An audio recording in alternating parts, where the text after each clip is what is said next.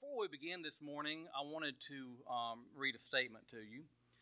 We begin our time on a somber note this morning as we recall the events Friday night and Saturday in Charlottesville, Virginia. A white supremacist group clad in Nazi regalia and chanting Nazi rhetoric marched on the University of Virginia campus Friday night. That spilled over into a protest yesterday morning, culminating with a car running through a group of anti-protesters, killing one. The video was chilling.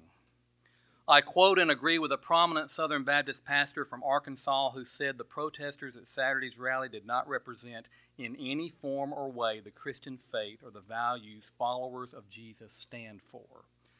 In fact, white nationalism and white supremacism are anathema to the teachings of Christ, who called us to love and to serve our neighbor, regardless of skin color, gender, or religion, to give up our life for our friends, and to even love our enemies. Orrin Hatch, senator from Utah, said, "We should call evil by its name. My brother didn't give his life fighting Hitler for Nazi ideas to go unchallenged here and now." And so we think about the victims this morning of all that happened yesterday and Friday night in Charlottesville. And Corey is going to come and offer a prayer.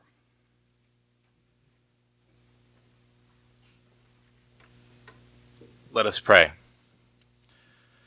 Most loving Creator God, in the beginning you called the deep, brought forth the light, and brought life to the world. You created humankind. You created us in your image. You made us with hearts and minds that echoed yours, and you saw that it was good. While we all look different, we all hold the same spark of your image. That's why Jesus can look at a crowd and tell them to love their neighbor as themselves and do good to those who persecute them, because nothing removes your image. We thank you for this part of your good news, your gospel. Just God, we pray for repentance and for forgetting your good news. We live in a nation that has been happy for centuries in determining one's worth by the color of their skin, a distinction used by systems and powers to oppress our black and brown brothers and sisters. For our part in this, we humbly repent. As Dr. Martin Luther King Jr. wrote while sitting in a jail in Birmingham, Alabama for fighting for justice, we have abandoned your justice for our desire for order, however false that order may be. We have kept silent in hope that it'll all go away. For this silence, we humbly repent. God, you are a God who acts. You are a God who is present in the world. Give us the courage to do such in the face of the evils of racism, of white supremacy, and white nationalism. Give us the courage to announce the image of God in our black and brown brothers and sisters, and to stand with them as neighbors. Give us the power to declare your good news to both the oppressed and the oppressor, because both are your children. Both are raised up and liberated by the gospel in different ways. The oppressed are raised up from the harsh burden of inferiority, the oppressor from the destructive illusion of superiority. Give us the courage to love our enemies, those who have let the satanic powers of divisiveness work through them. Let your love break open their hard hearts. As Dr. King also wrote, injustice anywhere is a threat to justice everywhere. We are caught in an inescapable network of mutuality, tied in a single garment of destiny. Teach us to see this garment, to stand up for our brothers and sisters, and to live out your kingdom in this world. In the most holy name of your Son, Jesus Christ, we pray. Amen.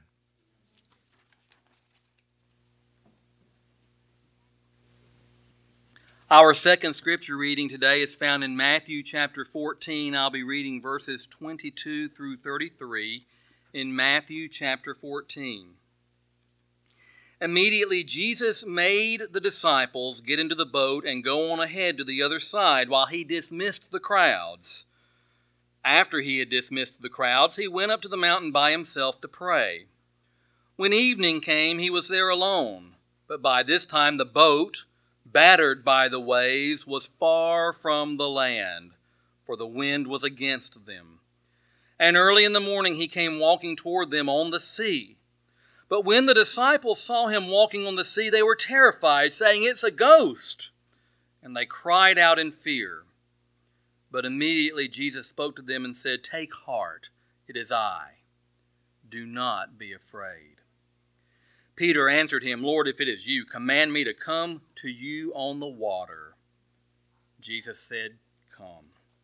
So Peter got out of the boat, started walking on the water, and came toward Jesus. But when he noticed the strong wind, he became frightened, and beginning to sink, he cried out, "Lord, save me." Jesus immediately reached out his hand and caught him, saying to him, "You of little faith, why did you doubt?" When they got into the boat, the wind ceased, and those in the boat worshipped him, saying, "Truly, you are the Son of God." I've probably told y'all this before. My dad loved deep sea fishing. Some of my fondest memories as a child and teenager were the few times that we would charter a boat with Captain Bobby Walker and head out into the Gulf. With Captain Bobby Walker and his first mate in charge on his big boat, there was not a care in the world. You just went out and caught fish. They even baited the hook for you. Great memories. Some of my most frightening memories are when I would go with my dad and 2 or 3 others on his 18-foot chaparral named the Jolly Charlie. Frightening, you say? Yes. This was no charter boat. There was no seasoned captain, although my dad would argue. You were on your own. I cannot count the number of times that we would get everything ready, get all the equipment ready, launch the boat, get ready to start the boat, and the motor wouldn't turn over. On those occasions, instead of just pulling it right back on the trailer and going home and getting some sleep, my dad, after much fussing, fuming, not much cussing, and tinkering, would find a way to get that motor running. But when he got it going, he would always say, "We've got to be careful that we don't idle it too low, or it might quit again." So as we headed out into the pass, I would pray to God that the motor would not stop running while we were out in the middle of the Gulf of Mexico, which it did on occasion, and that's a story for another day. There was so much that could go wrong. Watching for the other boats and their wakes.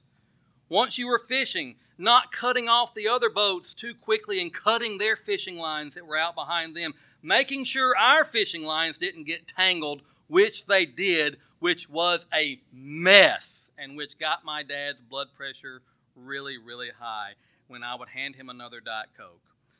Pulling the fish in, getting the hooks out without cutting yourself, on and on. I mean, the list just goes on. Not to mention when a storm would come through.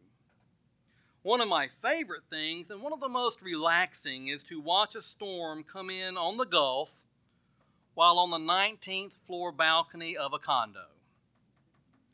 One of the most frightening things is to watch that storm approach when you're in the 18-foot Jolly Charlie and the fish are biting, and so your dad doesn't want to pull in and get out of there. As frightened as I might have been in the Jolly Charlie, I don't think it compared in the least to the experience Jesus' disciples had while on a boat in their own storm. Last week we read that Jesus was getting away to a secluded place, maybe for a time to grieve the death of his cousin, John the Baptist, maybe just a time to get away to be alone. But notice in the text that Jesus made the disciples get into the boat, kind of like my dad did on one of those early mornings. Sailing at night was Jesus' idea. Jesus, who knows all, must have known that sailing would be rough that night. Why would he take his disciples off the security and safety of good, solid ground and make them cross a lake at night? Matthew doesn't say.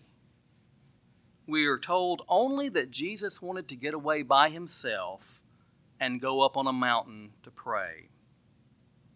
When evening came and it got dark, the boat carrying the disciples was far from the land and was being battered by the waves. Now, I must pause here to give my dad credit.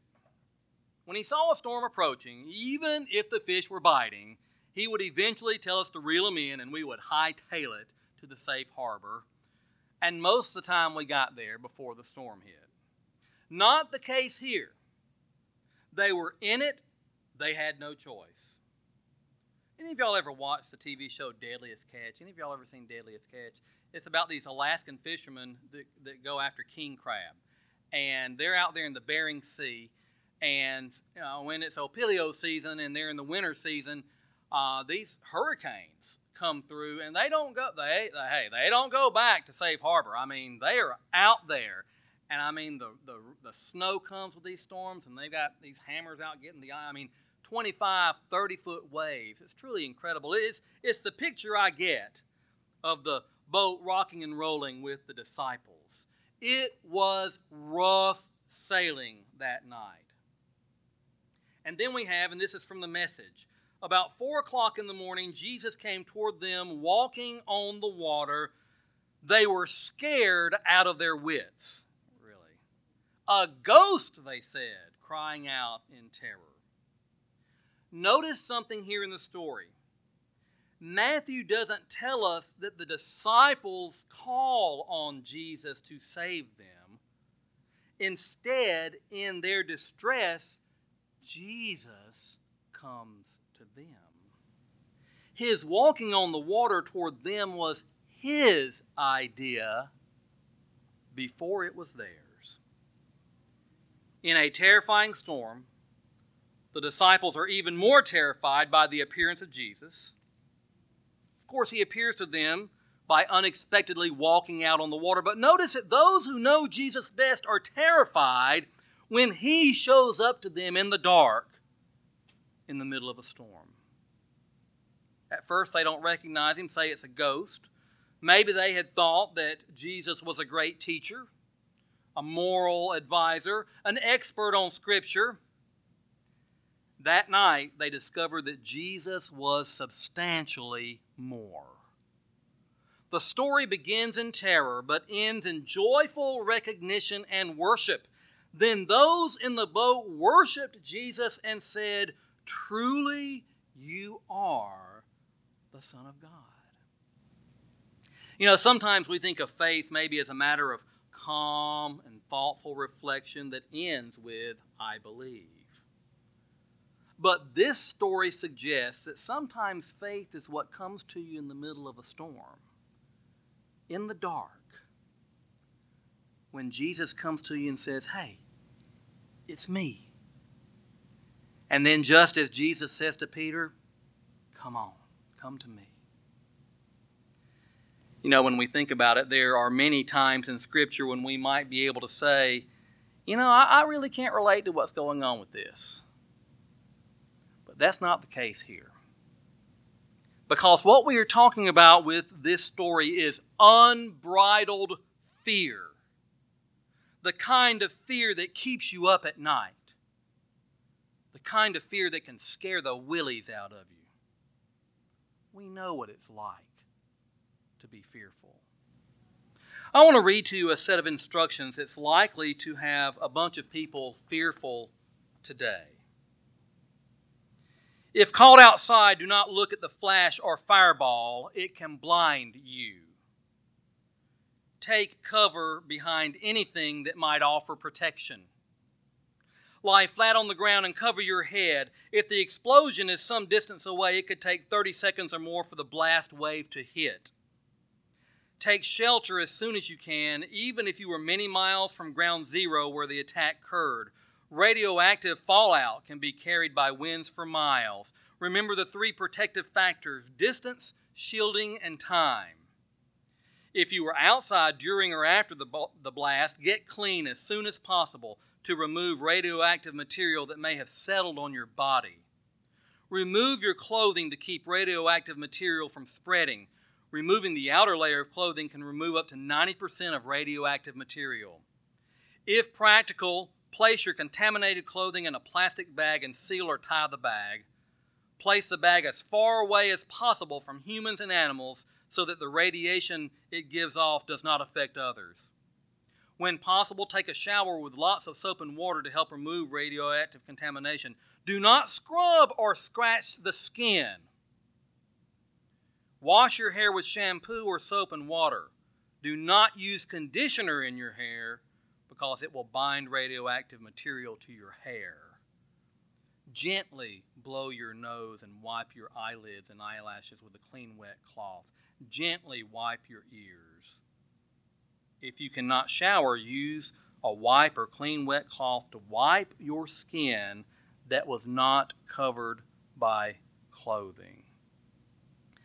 And this list is from Guam's Joint Information Center fact sheet. In case of emergency, preparing for an imminent missile threat. The headline in the Pacific Daily News this week read, 14 minutes. That's how long residents of Guam would have to duck and cover before a missile launched from North Korea reached the island. What if you had just read an article telling you to be on alert in case the clock started ticking down from 14 minutes? If I'm at Kroger, I can't even get home in 14 minutes. My friends, fear is alive and well in our world today. And it comes in many forms. Maybe it's the fear of nuclear war. You know, if it begins with North Korea and the United States, it's not going to end there. Believe it. Fear is alive and well. Just ask those in Charlottesville who were run over by a car yesterday when they were there for a rally. Maybe it's the fear surrounding life itself. We continue to pray for Alicia and her family as they grieve the loss of her father. I can fuss all I want to about that old run-down Jolly Charlie boat, but there's not much I wouldn't give for another day with my dad in that boat in the Gulf. Losing a parent creates a void, a loneliness that cannot be replaced with any other person. Maybe it's the fear of the unknown. The disciples in that boat thought a ghost was coming to get them. They thought they were going to die right then and there. We fear the unknown also. Am I going to get that job that I so desperately need?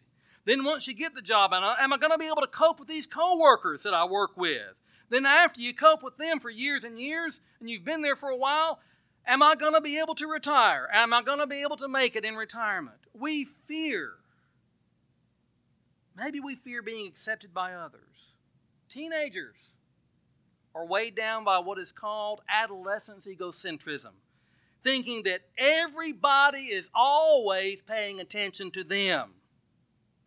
That what they think about themselves, everybody else is also thinking that about them too. It's not the case, but try convincing that to a teenager. We fear what we look like, how we think, what we do, much more than others perceive these same things about us. Fear is very real in our lives. And what makes me fearful, you may laugh at. What makes you fearful might not faze me, but it does not make your fear any less real. This past Monday, Martha and a coworker of hers rode with me to opening faculty day at Northwest. After we finished the day, we went to this place where we like to get blueberries. Picking season is over, but we were going to buy a couple of gallons anyway. And Martha and her coworker had gone up to the door of this lady's house, and I was getting the ice chest out. Martha had knocked on the door. Nobody was coming to the door. Martha said, "Oh, well, look at there. There's a nice little snake over there." Well, I stopped where I was with ice chest in hand. No, I'm not coming to the rescue. I'm sorry. And she didn't need rescuing because she's just like a friendly little black snake. It's just a black snake, a little black snake. Well, I inched up a little bit more, and I could see that it was headed into the storage room, but it wasn't just a little black snake because it had several curves. A little black snake might have one or two. This one had several, Peter. And so I said, you know what? I'm going to leave friendly little black snake right there, and I'm going to leave me right here. I'm just not coming up there. It's not going to happen. I was stopped in my tracks because of fear. It's the same way with fear in the life of a believer. It is completely debilitating. It can sneak up on us and it will paralyze us, making it extremely difficult to move forward in our Christian lives. It can stop us in our tracks and rob the joy of living in Christ. But it doesn't have to be that way. I go back to a pivotal point in the story. Jesus' disciples didn't cry out for Jesus to come and save them. He came on his own and found his place among them in the midst of the storm. Not only that, he called Peter out of the boat to walk to him in the storm. When Peter's fear got the best of him, what happened? Jesus did not hesitate. He reached down, grabbed his hand. Now, I don't know about everything that's going on in your life today. For many of you, because we're so small in number, I do know a good bit. But even those of us who really know each other well don't know the whole story. If by chance you find yourself not sitting here in the peacefulness and security of our church, but in the middle of a storm, like Peter, full of doubt, in danger of going under, darkness all around you, to you I say, that's a pretty good place to be met by Jesus. You see, there's a promise implied in today's scripture. In the storm, in the darkness, Jesus will come to you. The waves that are crashing around you, the waves that threaten you are no problem for him. He speaks to you saying, I'm not the one to be feared. I'm your Savior. You know, sometimes we might think the best place to grow closer to God is through the quiet times, when we are able to be alone and safe and secure. Maybe we go to the mountaintop. Maybe we isolate ourselves for a time. We recharge our batteries, so to speak. And we certainly can and do grow closer to God during those times. Yet our story today seems to suggest an alternative. It's in the storm, when Jesus has sent you out into the open sea, forced you to set sail, and then in the storm, when the wind and waves are battering you as hard as they can in the darkness, it's then that Jesus speaks those saving words, take heart, it's me. Don't be afraid. David Lose writes this, when the disciples are terrified, Jesus calls for them to take heart, and when Peter flails and cries out to be saved, Jesus reaches out and grabs him. The future is open, for God is with us and for us. God will do what we cannot. Nothing that we have done or has been done to us can erase God's desire and ability to save and restore us. God is not done with us yet. He goes on, Jesus does not just command us to venture out into the storm with him as he does Peter.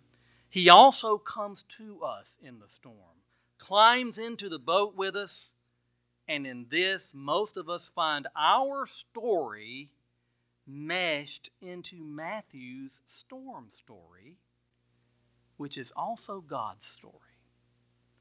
Our hope on good days and bad is that Jesus, God's Son, is in the boat with us, God with us in the storm. Most of you know that Martha and I celebrated our 30th anniversary last week by going to hear Bonnie Raitt and James Taylor in concert at the FedEx Forum. Probably one of James Taylor's most famous songs goes like this. Just yesterday morning, they let me know you were gone. Suzanne, the plans they made put an end to you. I just walked out this morning and I wrote down this song. I just can't remember who to send it to. I've seen fire and I've seen rain. I've seen sunny days that I thought would never end. I've seen lonely times when I could not find a friend, but I always thought that I'd see you again. Of course, the song is entitled Fire and Rain. That verse was about Taylor's friend Suzanne, who died from suicide while Taylor was in London working on his first album.